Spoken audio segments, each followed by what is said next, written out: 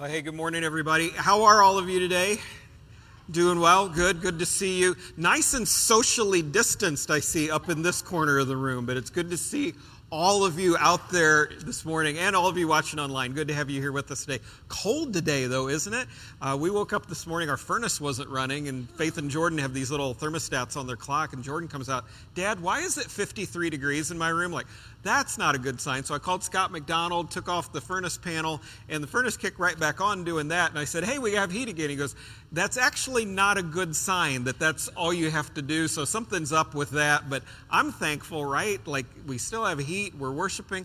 People in Texas right now, that's a bad deal, isn't it? A lot of people still without power. So we were singing that song about God's evidence all over our lives. Like, that's something I was thinking of during that. Like, God, you're so good. Like, we have heat. We're worshiping in person. You realize there's still people in some places of the country that aren't gathering together in person for worship. We've been doing that since June. So there's so much to be thankful here for, guys. We really, really do. I'm thankful for you. I'm thankful for God's word. And we're going to dig into the very last section of the Sermon on the Mount today, which we started back in August of last year. Took a break at Christmas time. But if you want to open your Bible to Matthew chapter 7, we'll start at verse 24 here in just a moment. Any of you have any of those books for dummies? You know what I'm talking about? Those ones that are like yellow. Anybody in here have any books for dummies? Those are crazy, aren't they? That, like, I've heard to date that over 200 million copies of those have sold. Over 2,500 different titles of such and such for dummies, right?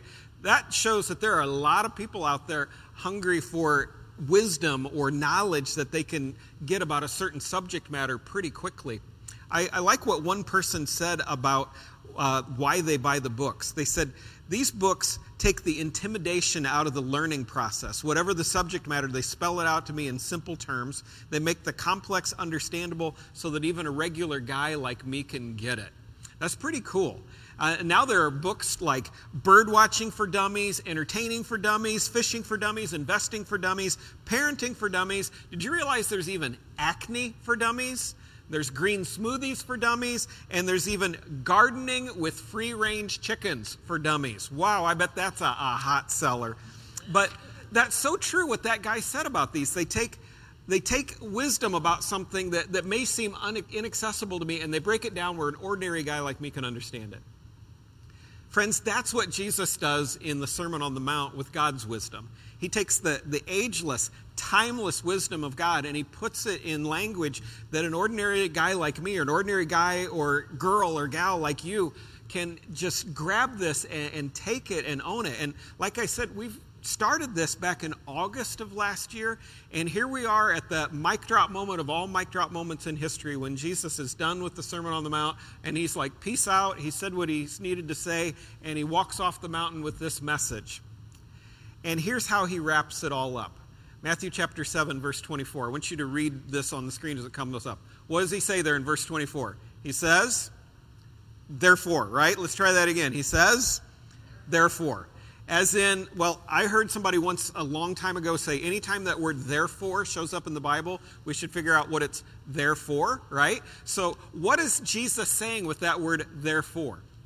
Essentially what he's saying is, all right, in light of everything I just told you, we know it as Matthew chapter 5, 6, and 7. But he was up on the mountainside giving this sermon or this message, and he gets to the end and he's like, okay, in light of everything I just told you, what has he told us? Well, I figured that we're here at the end. This might be a really good time to just kind of do a review of all the things that we've learned. And if you've been with us through this whole portion of walking through the Sermon on the Mount, a lot of this is going to sound very familiar to you. What are the things Jesus told us? Well, he told us in the Sermon on the Mount that those who are in the kingdom of God have the good life. That's the Beatitudes, the beginning of the Sermon on the Mount. Everybody who's part of the kingdom of God has the good life. You're living the dream. Up there has come down here, and it's available to absolutely anybody who wants to be a part of it through Jesus. He told us that once we're in the kingdom, we're like salt and like light. We are salt and we are light. As salt, we preserve, we create thirst for God. We heal in society. And as light, our good deeds make known to the world that Jesus is real.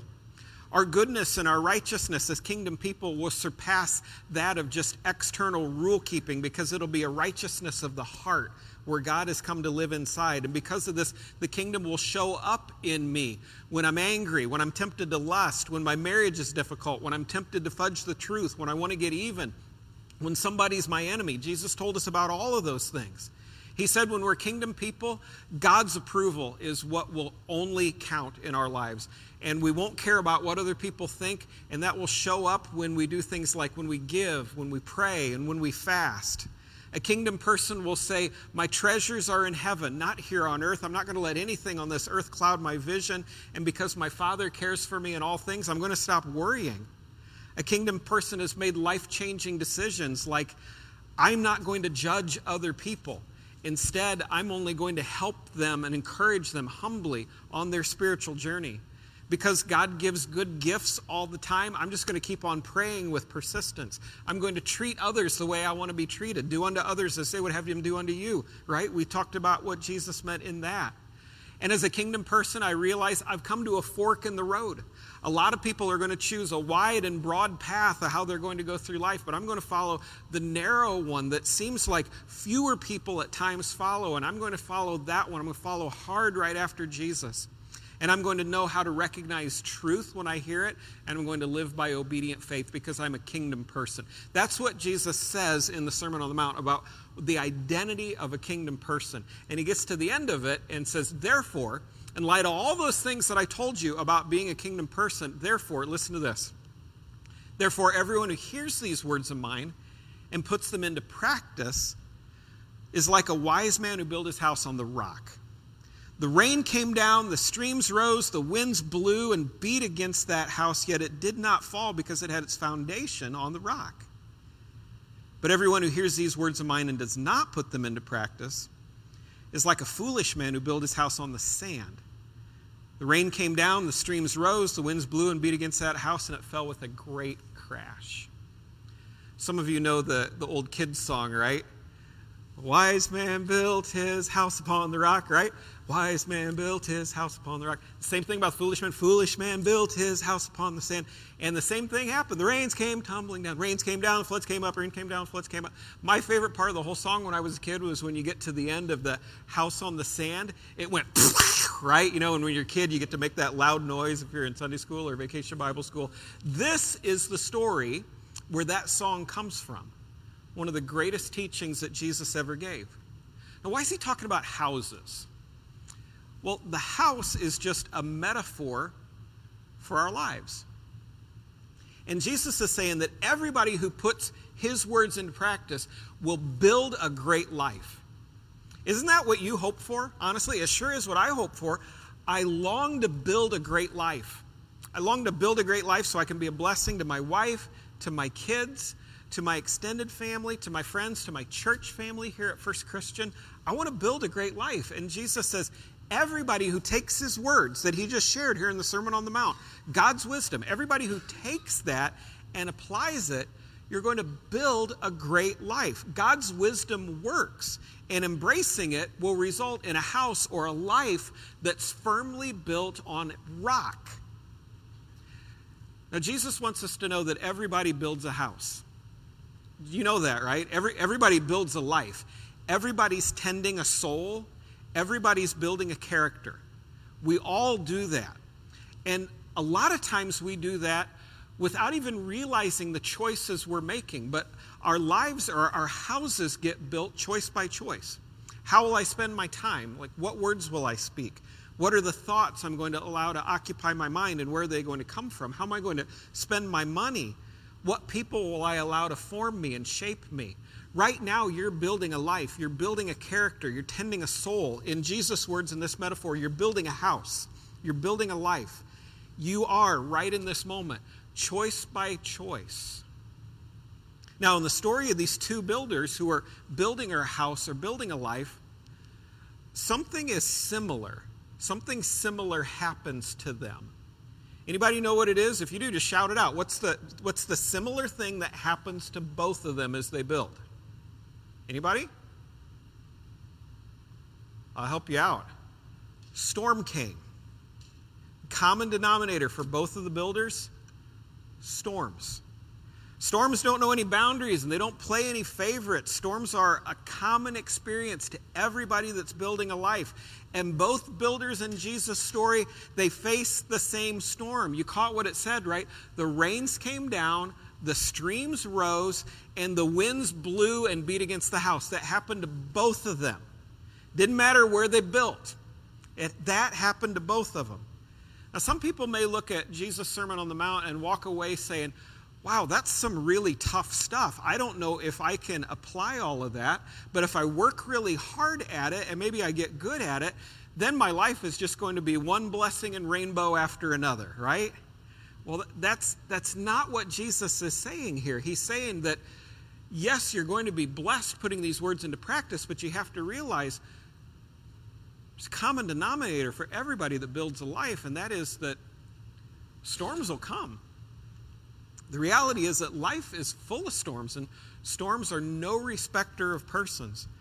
At some point, the rains are still going to come. At some point, the streams are still going to rise. And at some point, the winds are going to blow and beat against your house or against your life. Some of you already know what I'm talking about. It can be kind of unexpected sometime. Maybe a heart attack out of the blue, or a job loss, or a cancer diagnosis, a car accident, or heaven forbid, a hyper-politicized virus that comes out of nowhere, right? And all of a sudden you find yourself in the middle of a storm. And don't be confused. God's wisdom helps to build great lives, but you're not going to get through life without storms or without troubles. Jesus himself even says in one other place in the Gospels, in this world you will have trouble.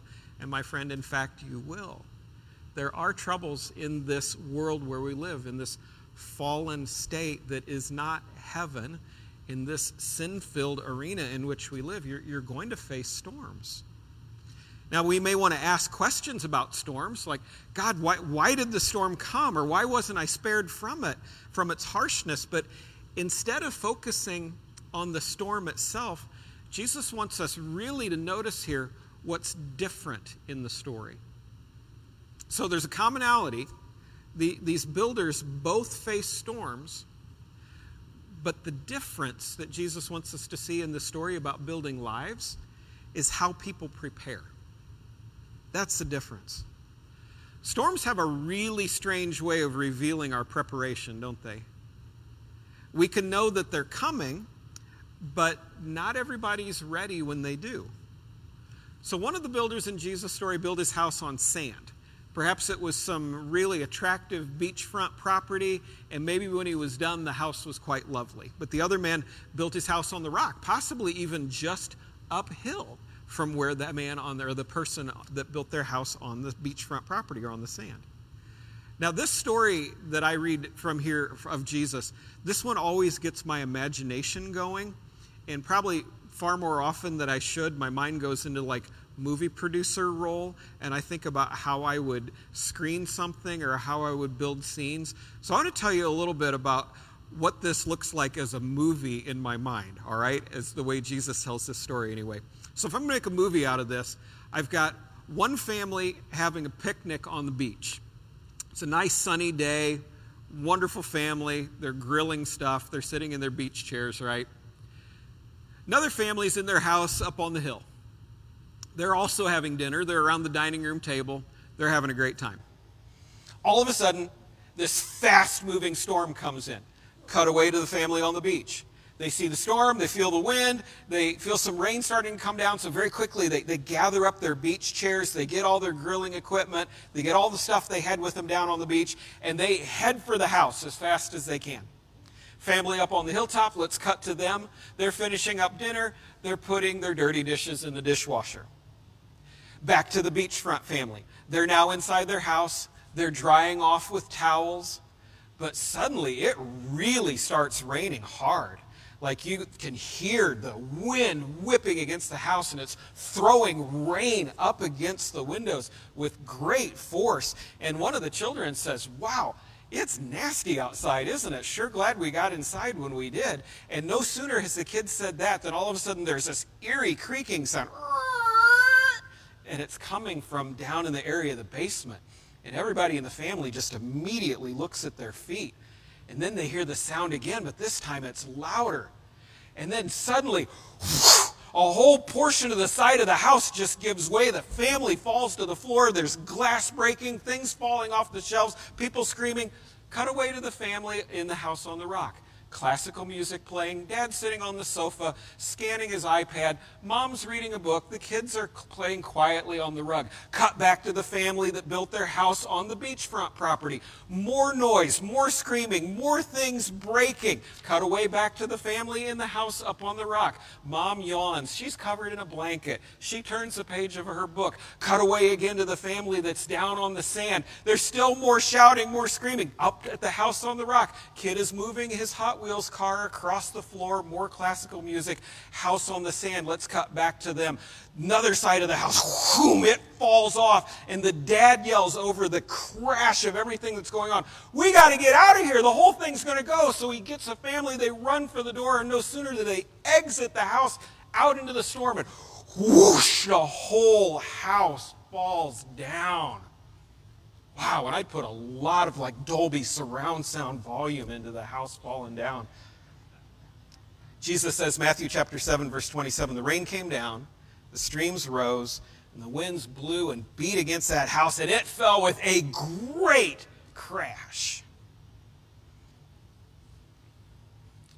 Let's say that we personally know the builder of the house on the sand.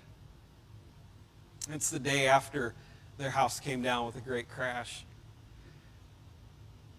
Why'd you choose to build your house there? What do you think they'd say? Why did you choose sand? My guess is that builder would say, I don't know. Just seemed like the right thing to do at the time. We didn't put a whole lot of thought in it. Weren't really expecting the storms to be that severe, you know? I don't know. I never will get an answer. Just seemed like the right thing to do at the time. John Ortberg has said, nobody gets married and plans on getting divorced. Nobody meets somebody at the office and plans on having an affair. Nobody has a child and plans to neglect them or wreck them or hurt them. Nobody goes out into the world and plans to be greedy or selfish or racist. Nobody plans to go through life and become bitter or joyless or live in despair. And absolutely nobody plans on going to hell, right? Why'd you build your house on the sand? I don't know. Just seemed like the right thing to do at the time. I didn't put a ton of thought into it. Matthew 7:25, Jesus says of the other house, the rain came down, the streams rose, and the winds blew and beat against that house. Yet it did not fall because it had its foundation on the rock. Now, a casual observer might not have noticed a whole lot of difference between two physical houses because foundations are below the surface, and they're typically not seen, at least when it comes to a physical structure of a house. But storms have a really strange way of making them suddenly evident. Storms have a way, again, of revealing the preparations that we've made. And when you consider how a great life is built, my friend, somewhere underneath that life there has to be bedrock. Somewhere underneath a life there has to be a foundation that's built on something solid. And Jesus is letting us know here that there is a way to build a great life, and it's to build it upon the wisdom of God that comes from the teaching that he himself gives. Now remember, Jesus is God come to earth. Jesus is God in the flesh come to earth. He's brought heavenly wisdom here. He's told us how to live, right? He's told us all these things about what a kingdom person is and what a kingdom person does. And then he said, therefore, if you want to build a great life, put this stuff into practice. Because when you do, it's bedrock. It's rock solid. It'll make your life, in a sense, storm-proof. You're not going to lose it all. You're not going to find yourself just utterly lost when a storm comes in. That'll never happen because your life will be built on the rock. Friends, we're living in a day and age where so many foundational things are being called into question, aren't we? People right and left are questioning what we once thought were foundational ways to build a rock-solid life, and are throwing out other alternatives and things about how maybe there really isn't any point to this life, or maybe there aren't the answers we thought there were to explain them, and you just have to find them yourself. Or sometimes people are throwing out perceived modern wisdom, and it's completely contrary to things that God has said in the Bible are the wise ways in which to build a great life. Jesus says all that stuff that runs contrary or is different to what God's laid out as wisdom in the Bible, that stuff is sand. That's not a foundation that will get you through life and build a great life. And that stuff gets exposed really quickly when a storm or a tough season comes in your life. And sometimes it feels like, man, we're going to lose it all because we didn't build on the rock. I've been reading the book of Proverbs, and there's a really interesting section in Proverbs chapter 1 where the writer has wisdom become a character, and wisdom herself begins to speak, okay? So if that kind of makes sense, here's wisdom personified, or wisdom, the character, speaking, and she says, "How long will you who are simple love your simple ways? How long will mockers delight in mockery and fools hate knowledge? Repent at my rebuke, then I will pour out my thoughts to you. I'll make known to you my teachings. But since you refuse to listen when I call, and no one pays attention when I stretch out my hand, since you disregard my advice and do not accept my rebuke," wisdom says, "In turn I'll laugh when disaster strikes you. I'll mock when calamity overtakes you." And listen to this part. When calamity overtakes you like a storm. Does that sound familiar? What Jesus is saying in Matthew chapter 7? When disaster sweeps over you like a whirlwind. In other words, when the rains come down, when the streams rise and the winds blow and beat against your life, when distress and trouble overwhelm you.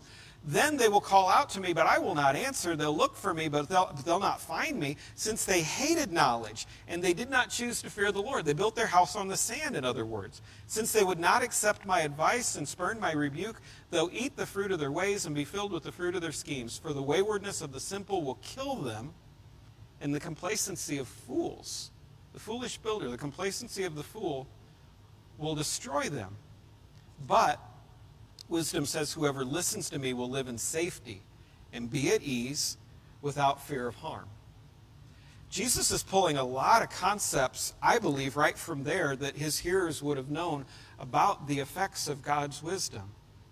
When we build on the rock, our house or our life will stand firm. Who in here besides me wants to build a great life? Anybody? I'm so glad to hear that. Here's what Jesus says about how to do it. The underlying principle. If your foundation is secure, there is no storm that will take out your life. That is Jesus' absolute promise to you. If your foundation is secure, no storm will make your house or your life collapse. None. You won't be able to come up against any illness, any difficulty, any financial situation, any relationship struggle, any politicized virus. You won't come up against anything that will make your life collapse. Nothing. Because your foundation will be on the absolute rock, Jesus Christ himself. What's a great life? One that never has any hardship? Absolutely not. Jesus has already told us storms are going to come. But the life of the wise builder, here's Jesus' words, puts them into practice, and get this. They fully surrendered their lives in every way to God. That's what the Sermon on the Mount is all about. A kingdom person has surrendered their life to God so that they can be salt and so that they can be light. A kingdom person lives for God and God alone. A kingdom person is obedient to God's teachings and God's ways.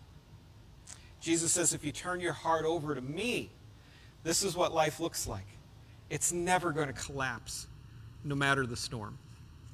I want to finish with one quick story here for you and a challenge, and we'll be done. There's a couple by the name of Warren and Pam Adams that lost their house on the Gulf Coast in Gilchrist, Texas, during Hurricane Rita. After they lost that house, though, they decided to rebuild but they resolved to make their new house withstand the most powerful force imaginable. They set out to build a house that would sustain and stay up through a Category 5 hurricane. They started with a more storm-resistant foundation, and they dug deep, deep, deep down to build the pillars for their foundation. And they built not only stronger, but higher. The bottom floor of their house was 22 feet above sea level. Well, 3 years later, their new house was put to the test when Hurricane Ike hit the Gulf Coast region and came right to their little beach community. By the time Hurricane Ike was gone, so was the fire station, so was the post office, and so were all of the 200 or so houses on the Gulf side of the beach, except for one house. I want to show you a real picture here. Take a look at this. That is for real, folks. That's the house of Warren and Pam Adams on the Gulf Coast, Texas, after Hurricane Ike. Only house on the Gulf side standing. The only house on the Gulf side standing. How could one house survive when not one other single structure did? It's because of the foundation. It was 100% because of the foundation they built that was entirely different than the foundation of any of those other homes. And it withstood a Category 5 hurricane. Stunning, isn't it? Think about what Jesus is telling you about your life.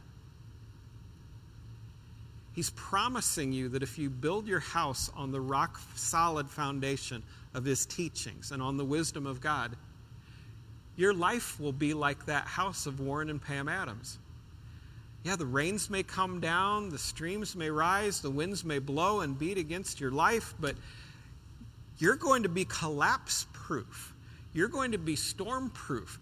You'll walk through that storm with your life intact. You will far from lose it all because you will have your foundation in who you are in Christ secure. You'll know who you are, what you are here to do, and where you're headed. That will never, ever go away. That's Jesus' promise for everybody who builds their life on the rock of his teaching. No storm's going to make you lose it all. Never. Never will that happen. So, my friend, I want to ask you today, is the life you're building right now stormproof? Do you have your life on a foundation that will be able to withstand Category 5 circumstances when they may come your way? Because if it hasn't already, there's a storm somewhere on the horizon. You can't make it through life without some kinds of difficulties and some kind of storms. You may be somebody here today who has yet to fully surrender your life to Jesus Christ. If that's the case, Jesus' call to you is one that's quite simple. He's saying, turn your life over to me. Let me be your life leader, the forgiver of your sins. Let me be your Lord, your Savior. Follow my teaching. Become my disciple. It's simple to understand. It's sometimes hard to take that initial step. But if you've not done that yet, my friend, there's no certainty that your house is being built on any kind of foundation that will withstand any storm. That's just Jesus' basic truth to you right there. He's the foundation that will be secure. Have you given your life over to him and started building on that foundation? If you haven't, friend, that's the application for you today from this teaching. I also know that a lot of you in here have already done that. You have turned your life over to Jesus. You've begun to build your life on that foundation. But Jesus' teaching here is to take his words and to put them into practice. And I have to wonder if maybe there aren't some of us here today who are really struggling with an area of obedience to Jesus. And you alone in this moment maybe know that, yep, 100% for sure, I am not putting that teaching of Jesus Christ to work in my life. I've been resistant to that area, or I've been putting it off, or I've been struggling with it. Temptation's been really hard, whatever it is. As you sit here this morning, you may know that there is some area of your life that's not in line with obedience to Jesus. Now, I don't know if that means when a storm comes that, like, it's going to make your whole house collapse. I doubt it. But here's what can happen.